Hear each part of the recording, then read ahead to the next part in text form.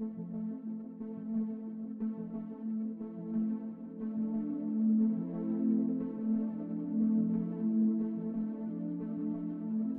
to Inside Stories, where Baltimoreans discuss perspectives on incarceration. Our first guest is Mr. Earl Young. It's not a day that goes by that I don't remember my victim. You know, one of the things that some may think I was crazy for doing it, but to me, I don't care what you think. I did it because it gave me a peace of mind. Every month, I would go to mothers of murdered sons and daughters. I would put myself on a hot seat. So if those parents, those mothers, fathers, whoever, wanted to be angry, they was there to support each other, but I still went. How do you develop empathy and compassion if you don't know the people? You don't grow if you don't have some type of opposition. When you look at, the simplicity of a seed being placed in the earth and the soil being compacted upon this seed, the seed struggles to get free to do what it needs to do. And that dirt is opposition. That seed has a purpose. That seed has to break through that hard ground. It wasn't easy. I went to listen. I went to hear those mothers out. And from time to time, they would ask me to speak. And I got up there and, just like the first time, and it's going to be every time, I'm going to apologize to each and every one of those mothers.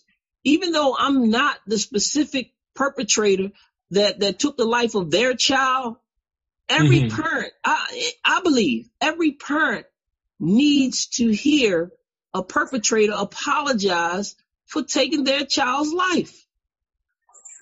Now, I didn't heard some others say, well, you didn't do it, so you shouldn't be apologizing. Yes, I should, because you may die and never hear somebody actually apologize that was on this side of the fence.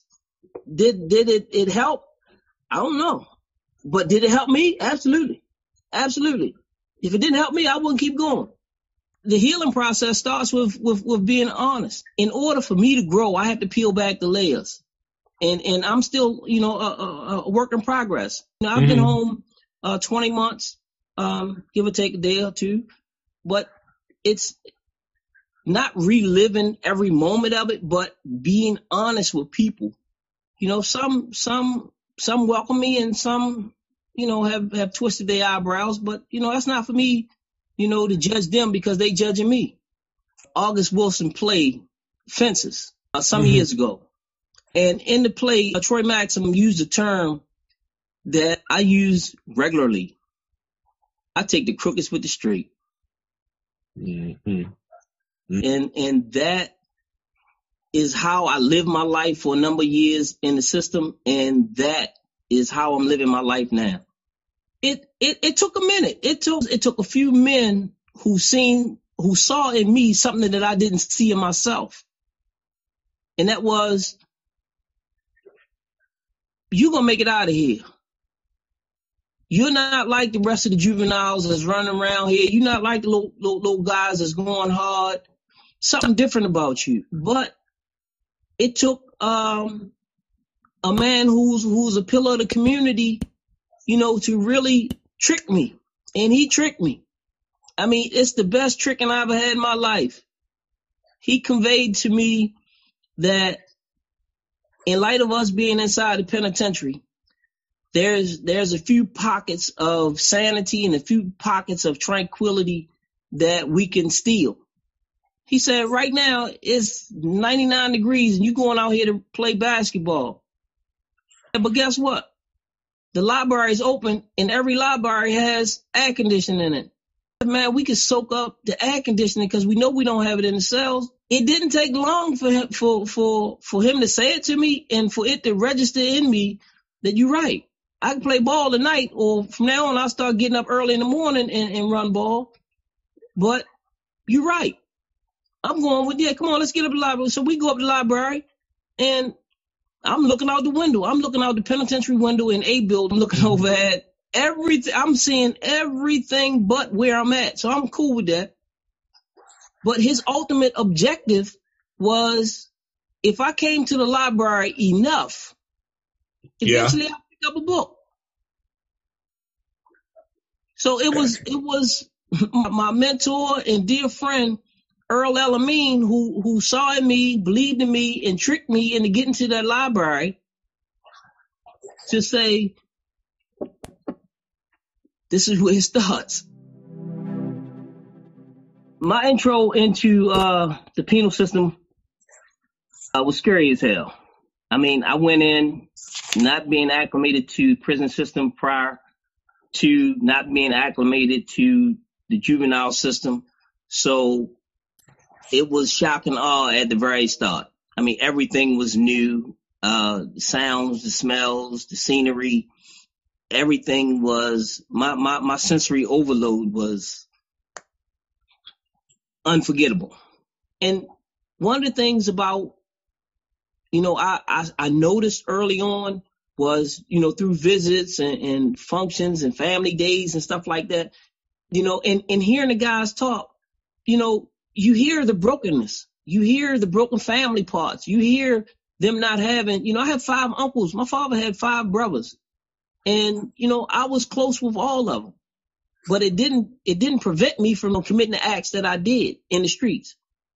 But in their houses, in their presence, man, I gave them the utmost respect. So,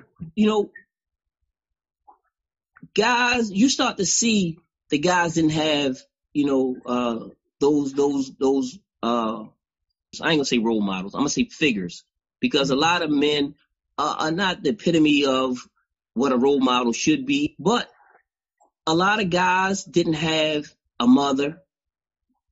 They had a woman that gave birth to them. A lot of guys didn't have, fathers. They had, individuals who impregnated their mother. So it was something missing. So with me having, a little more of a stable family, everybody wanted to see the pictures. When you have a loving and adoring family, they want to make you, be a part of every holiday, every event. So, always got the pictures, always got a stack of pictures, family reunions, outings, going. So guys want to see them. So now they are vicariously living through my family life. So it didn't make them envious, but it made us close.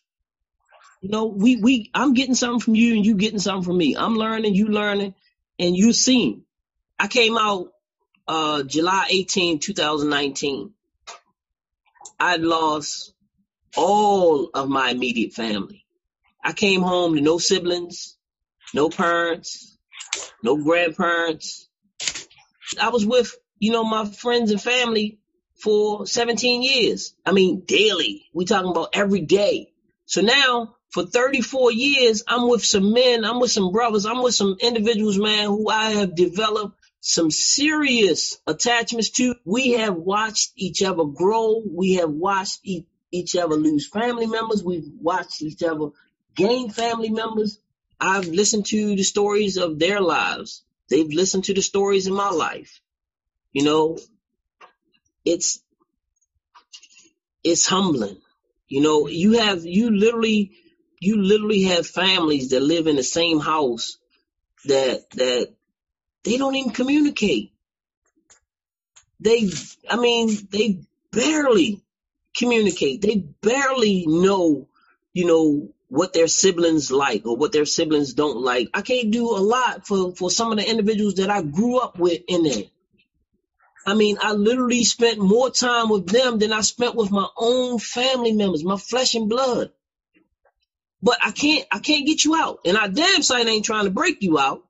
So all that I can do is put myself in positive circles, try to elevate others' minds about individuals deserving a second chance. If you believe I deserve a second chance, then I tell you 1 out of 10, I'm a 6. I know some 10s still in there, but they haven't gotten the opportunity. I think we all have the capacity to be the best self or worst self. I'm trying to be the best person I can each and every day. Do I want to see my worst self? Hell to the no. Mm. And I pray that it ain't in me. So it's almost like that statement kind of maybe even gave you fuel to rise above whatever the judge tried to deem you. Today I can walk away from being called just about any and everything. And I'm wise enough to know not to argue with an idiot, because you're not going to win. You're not going to win the conversation. You're not going to win that. So as long as you don't put your hands on me, I'm cool with that. I'm going to go ahead and walk away and be everything, and I'm going to smile politely and let it be. And I'm going to wish you a good day. I may even pray for you, because you or whoever that person is in a state of their lowest self. They're hating themselves more than they're hating you. Mm-hmm. But they just ain't conscious enough to know it. I think I've seen my worst. And I pray to our glorious Creator that I don't have a worst. Some time ago, I started living like every day was the first and last day of the rest of my life. So I'm going to make the day mean more than yesterday. I started believing wholeheartedly that between my birth date and my death date is a dash. I want that dash to speak volumes about me when I'm no longer here.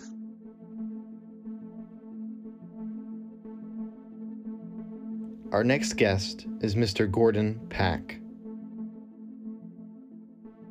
Matter of fact, they didn't call it arrest. They detained me at 15. Didn't read my Miranda rights. All right, in the police station, asked me all of these questions, took all the evidence, my clothes, and then released me to the care of my father. About 8 hours later, when I'm supposed to begin high school for the first time, 9th grade, an arrest warrant was issued for me as an adult. So the police, 2 police cars came and raided the house, stopped the bus, boarded the bus in search of me. I saw them, so I wouldn't head in the woods because I seen what was going on. And they went to my homeroom class at the high school. And at that point, my life was really pretty much over. I ended up pleading guilty. When you're a kid, you really don't understand what's taking place in that system. For the most part, the only dialogue I had was like yes or no. I didn't say anything more because I was intimidated by the whole process. I felt like other people were really controlling, dictating things. I didn't understand everything that was involved. My attorneys really represented my parents, not me, because they were paying him, and that's what he went to talk to, not me. The issue where I got sentenced, in my mind, I already knew that was a possibility, but I didn't believe it would happen because the lawyer told me, Kenneth Thompson, I remember his name to this day, he told me, said, man, chances are you're only going to get like 30, 40 years, and they're going to send you to Patuxent, and you'll get out while you're still in your early 20s. The judge did something different, and I understand why he did something different, but when I got sentenced, I was just shocked. I went to prison in 79 as a 15-year-old for rape, kidnapping, and armed robbery charges. I actually committed the crimes. And I didn't plead guilty because I committed the crimes. I pled guilty because my parents were suffering so much through this whole process that when the attorney presented that idea to them, they told me it was the best thing to do. They still were in debt and was going through so much hardship, they just wanted to get it over. I would say my father ended up becoming a worse person after my arrest because he kind of blamed himself. Coming up, my father was in the Air Force. He also was a 3rd generation pastor of the family church. As a kid, we was like latchkey kids. My parents would always say, don't go out of the house until one of us get home from work. Tammy, Nettie, and Cannon, come to the back door and tell me come out and play. Now, as a kid, I know I wasn't supposed to go out there, but I couldn't resist. So I snuck out of the house and went out there and started playing the game, enjoying myself immensely. What I didn't anticipate was some older junior high school girls from the neighborhood stumbling upon us playing, and the dynamics of the game changed. And it kind of like scarred me because now everybody started chasing me. They end up emasculating me, molesting me. They end up throwing me on the ground, pulling my clothes off, and fighting and all the other stuff, trying to get away, and I can't. But basically, they scarred me because they told me I wasn't a man. Nobody wanted me. And here I am, a 7-year-old. So because I snuck out, I felt like that was my fault, and I couldn't tell my parents about it because they would punish me for sneaking out. I got teased at church, teased at school. I got teased at the bus stop, in the grocery store. Kids are just cruel. They found a weakness and they just picked and picked and picked. And it gave me a real deep-rooted complex. So my parents ended up moving to California. 7 years later, my parents returned to the same neighborhood and the same house, and I did not want to be there. And what ended up happening in my mind, I thought everybody saw me as that same little insecure crying kid. It became a big issue for me because I developed these abnormal apprehensions about my sexual performance. I was a virgin. I was down there. I didn't want people to see me the same way. A girlfriend of mine, she confronted me about being scared and being a virgin. I panicked and I was worrying about her because her experience that she was going to tell everybody that I was a lying virgin. I still was a little kid. I had a little penis and all that. I got afraid. So I ended up breaking up with her. And by me breaking up with her, that meant I had to stay home because I couldn't hang out on the street anymore because I think she's going to put the word out. My father, who at this time was a flourishing minister at one time, got involved in drugs and alcohol as soon as we moved back down to the area, and it just became a disaster. He felt like I was acting gay, and his way of remedying that problem was he was drunk at the time, was dragging me to the kitchen, pulling out a stack of porn magazines, put them all on the kitchen table, and told me to figure out what's wrong with me because his son ain't coming up being gay. So within 3 days later, I went out and committed my crime. So in my mind, I rationalized it'd be safer and easier for me to go out here and assault and experience a person I would never see again, that I had control of that situation and take a chance to, I guess, have sex with one of the girls in the neighborhood who would go and blab all of my business if I didn't meet up to the standards. And it was real stupid thinking as a kid, but that's how I thought as a 14, 15-year-old, and that really led to me going to prison. And then it took years for me to even address those issues because prison is not a place where you expose vulnerabilities. So therapy, treatment really helped me. I'm really sorry for what I've done. For 11 years, I had psychotherapy group once a week, peer counseling and individual therapy, remedial treatment programs like anger management, sexual things treatment, a whole lot of different programs. I regret being so scared that I didn't tell anybody what was going on with me at the time when I was a child. I regret not caring about the victim in my case. I regret that because that was a human being too. That was somebody's mother, somebody's wife, somebody's sister, all right? That was a lady down the street, the lady that goes to church. That was somebody that had a right to be respected. And I really regret the harm that I caused her, the direct victims in my case, which be her husband, her family, her friends, her loved ones. I regret the harm and stuff that I caused my family, my loved ones, because they struggle with this through the whole time. They struggle with this same process. They went through a lot of hards too. Then you got to look at the courts and the police. You got to look at all of these people impacted by the decision and crime I chose to do. I also have the regret of throwing away my life. I made the choice to do certain behaviors that got me stuck in here. And I regret doing that because there's so many things I missed out on and so many things I now have to struggle with because of my incarceration. Sometimes we get in these situations, we lose sight of that and just focus on ourselves. And as a result, we feel like we're the victims. Keeping it relative, thinking about what you've done, accepting responsibility for it makes this situation a little more easier to bear. And it makes you want to change and work on yourself. I've been doing a lot of lobbying for the Youth Equity and Safety Act. And what it is, it's a bill they're trying to pass that modified the existing law that came into effect in 1994. When I got arrested, you could only be tried as an adult if the penalty for the crime that you committed was life or death. In 1994, they changed that. Now, if you're over the age of 13 and you commit a crime that's considered a violent crime for an adult, you can be automatically charged as an adult and go through adjudication adult system. And that has been resulting in a lot of disparity, whereas more Black and brown kids are getting locked up from urban areas going into the adult system. instead of letting them be automatically sent to the adult system, let us start in the juvenile system with people who have some type of clinical background and they're better qualified to make their decisions, because police officers do not have that type of background. They just lock you up because you committed the crime. And in most cases, when because I put myself in it, when we get in these situations, we don't fare well. I went through my resentment stage, became very rebellious. Now I'm going to the adult system, not just detention system, but adult prison facilities. I'm a little kid. I can't defend myself against these grown men. So I'm worrying about getting hurt. So my issue now becomes just survival. And I did a lot of foul and stupid stuff just to preserve myself, just to save my ass, for lack of a better word. Then when I got like 18, 19, I felt like I'm an adult now. I'm grown. I can do what I want to do.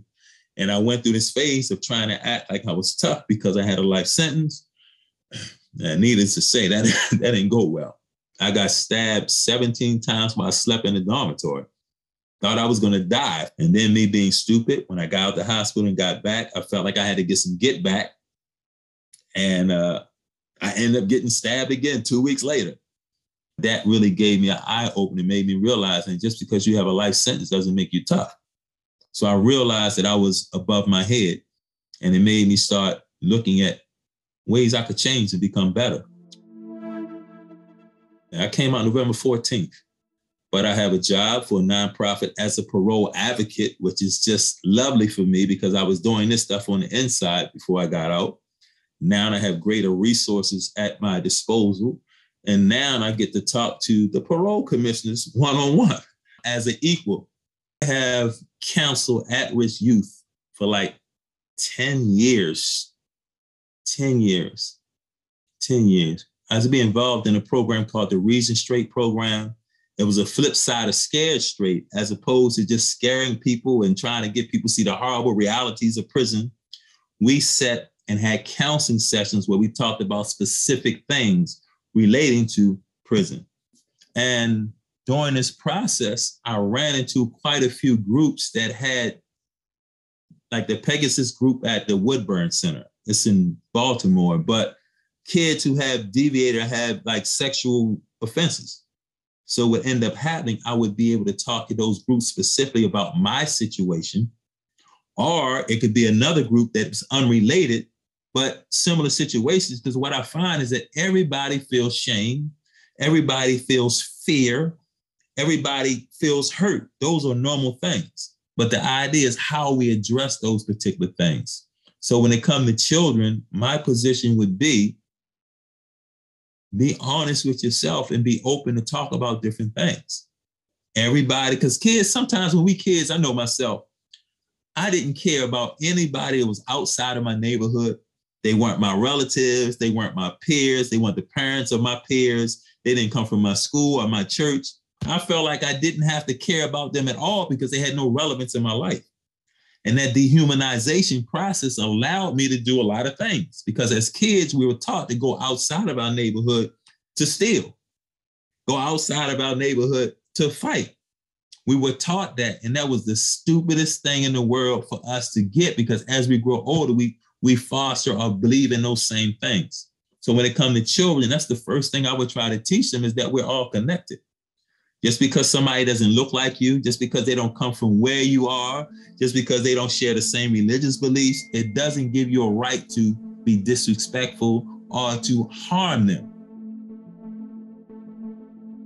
Our final guest is Mr. Michel Pascal. You know, when you are born and raised in a violent family, you die or you survive. That's it. So my life was my school of meditation. And naturally, to survive in a very stressful and violent environment, I developed my monastery, I will say, the monastery in my mind.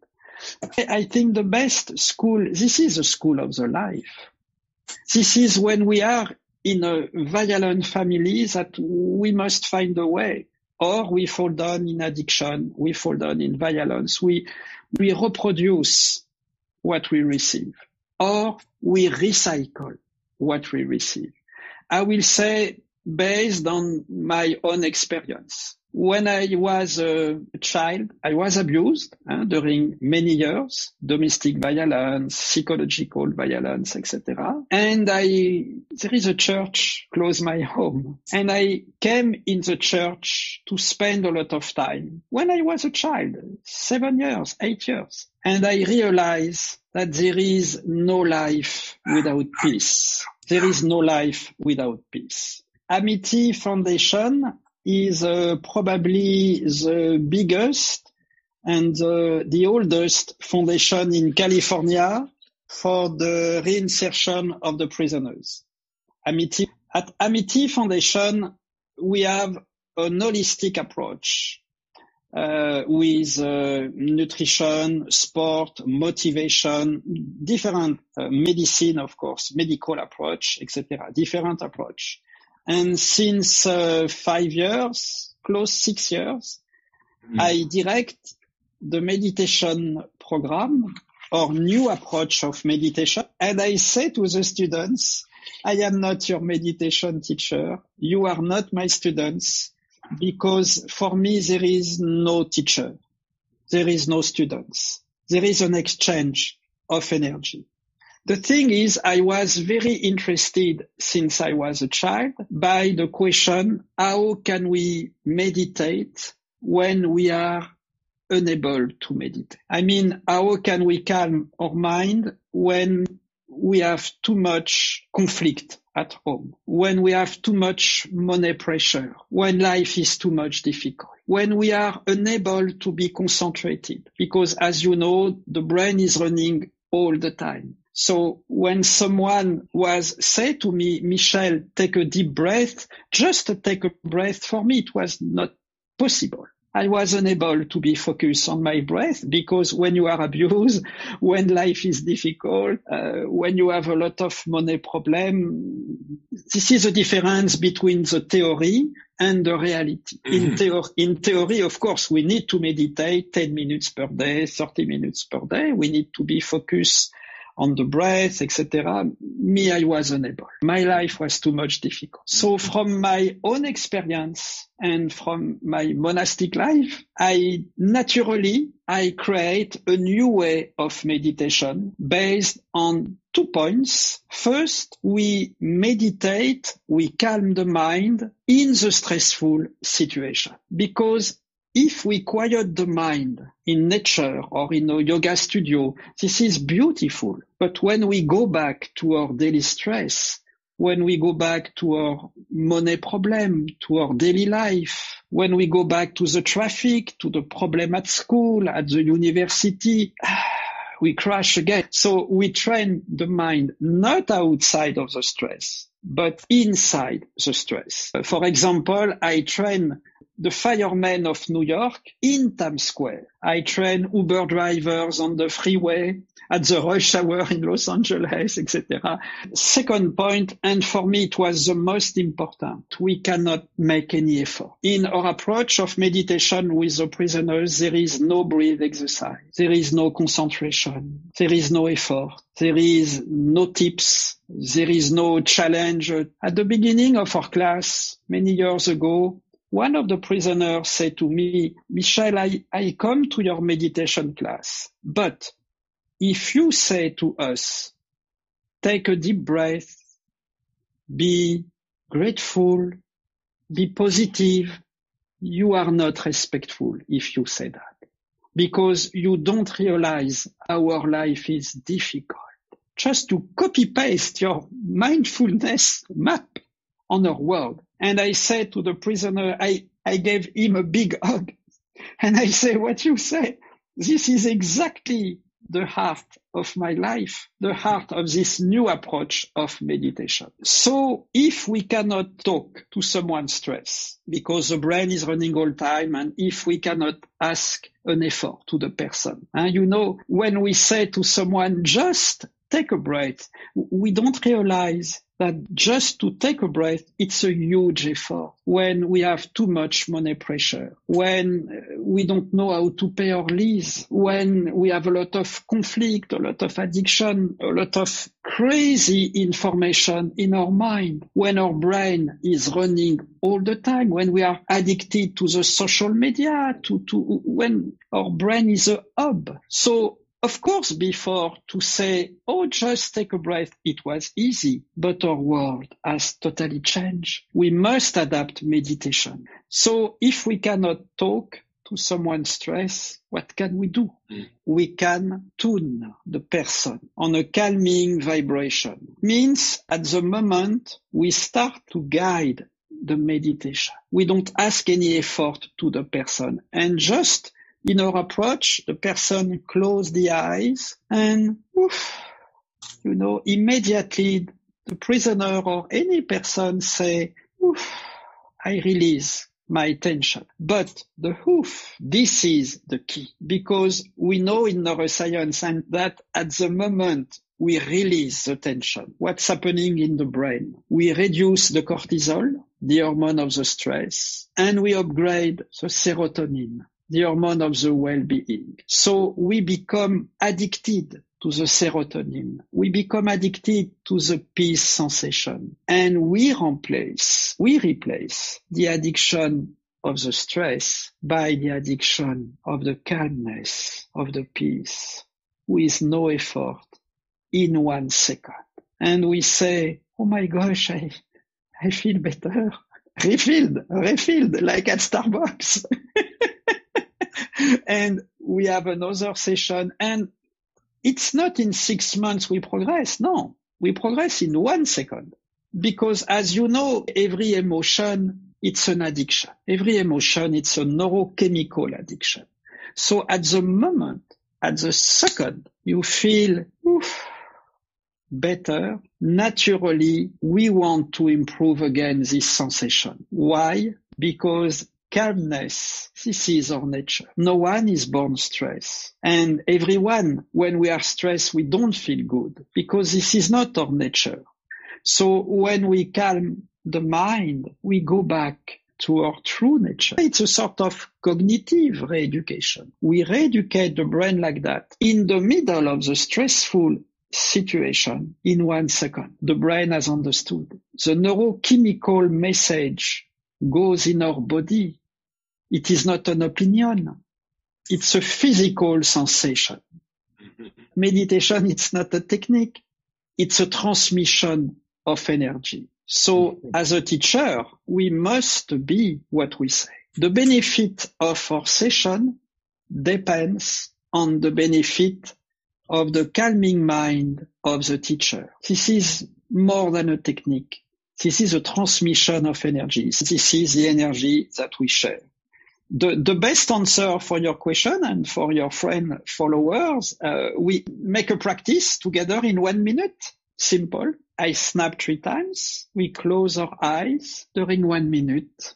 And at the end of the minute, I snap 3 times. We open our eyes. That's it. I snap 3 times.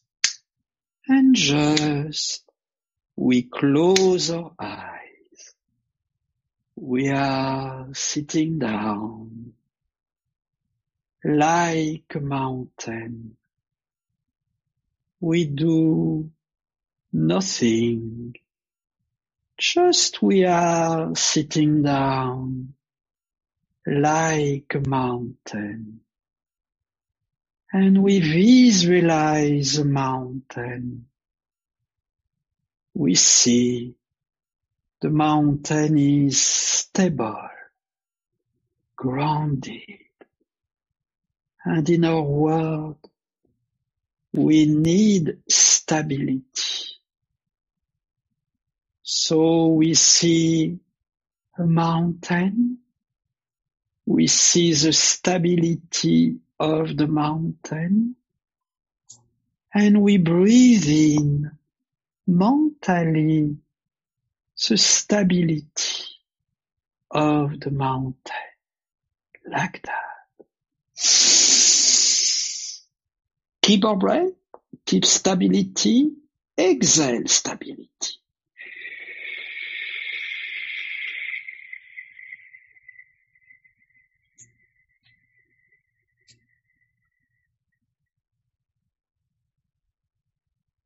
And we feel the stability of the mountain in all our body.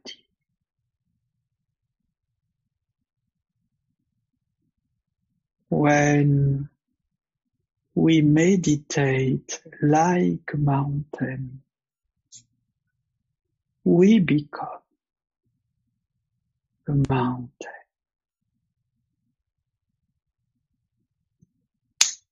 And we open our eyes slowly. This is a practice to recycle the emotion. We don't keep the bad emotion. We don't talk about the bad emotion. We don't try to know why we were abused, except now. We are interested by one question. How can I feel better now, in the present moment? So we transform the dark to light. I will say to you that for me, meditation, it's a sort of martial art.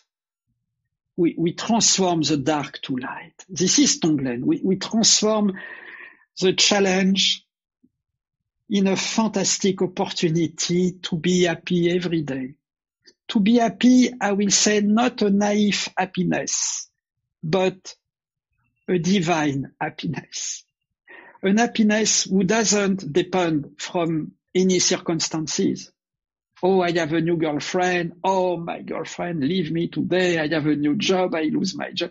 Not to be the yo-yo, the yo-yo of the emotion, but to develop a quality of peace, happiness, like a child, because it's an happiness grander than ourselves. Grander than our human happiness. It is a divine happiness. So at Amity, we don't progress step by step. No. We don't grow. There is no progression. The guys, they feel immediately better. To forgive for the prisoners, this is extremely important. So there is a moment we can forgive with our heart. I will say we can forgive 80%, 90%, 99%, but sometimes 1% stay in the subconscious. So what can we do? We offer our human forgiveness to a divine forgiveness. When I say divine, it is not religious. It's a quality of forgiveness grandest than ourselves. When I say divine, I will say the word that I cannot see, the word that I cannot explain, the word that I don't understand. We must accept that we don't understand. There is something grandest than ourselves. So this is this divine happiness that I have the blessing to learn in this difficult family. And I love my parents. They are in the sky. They were my first spiritual teacher because we progress only when life is difficult.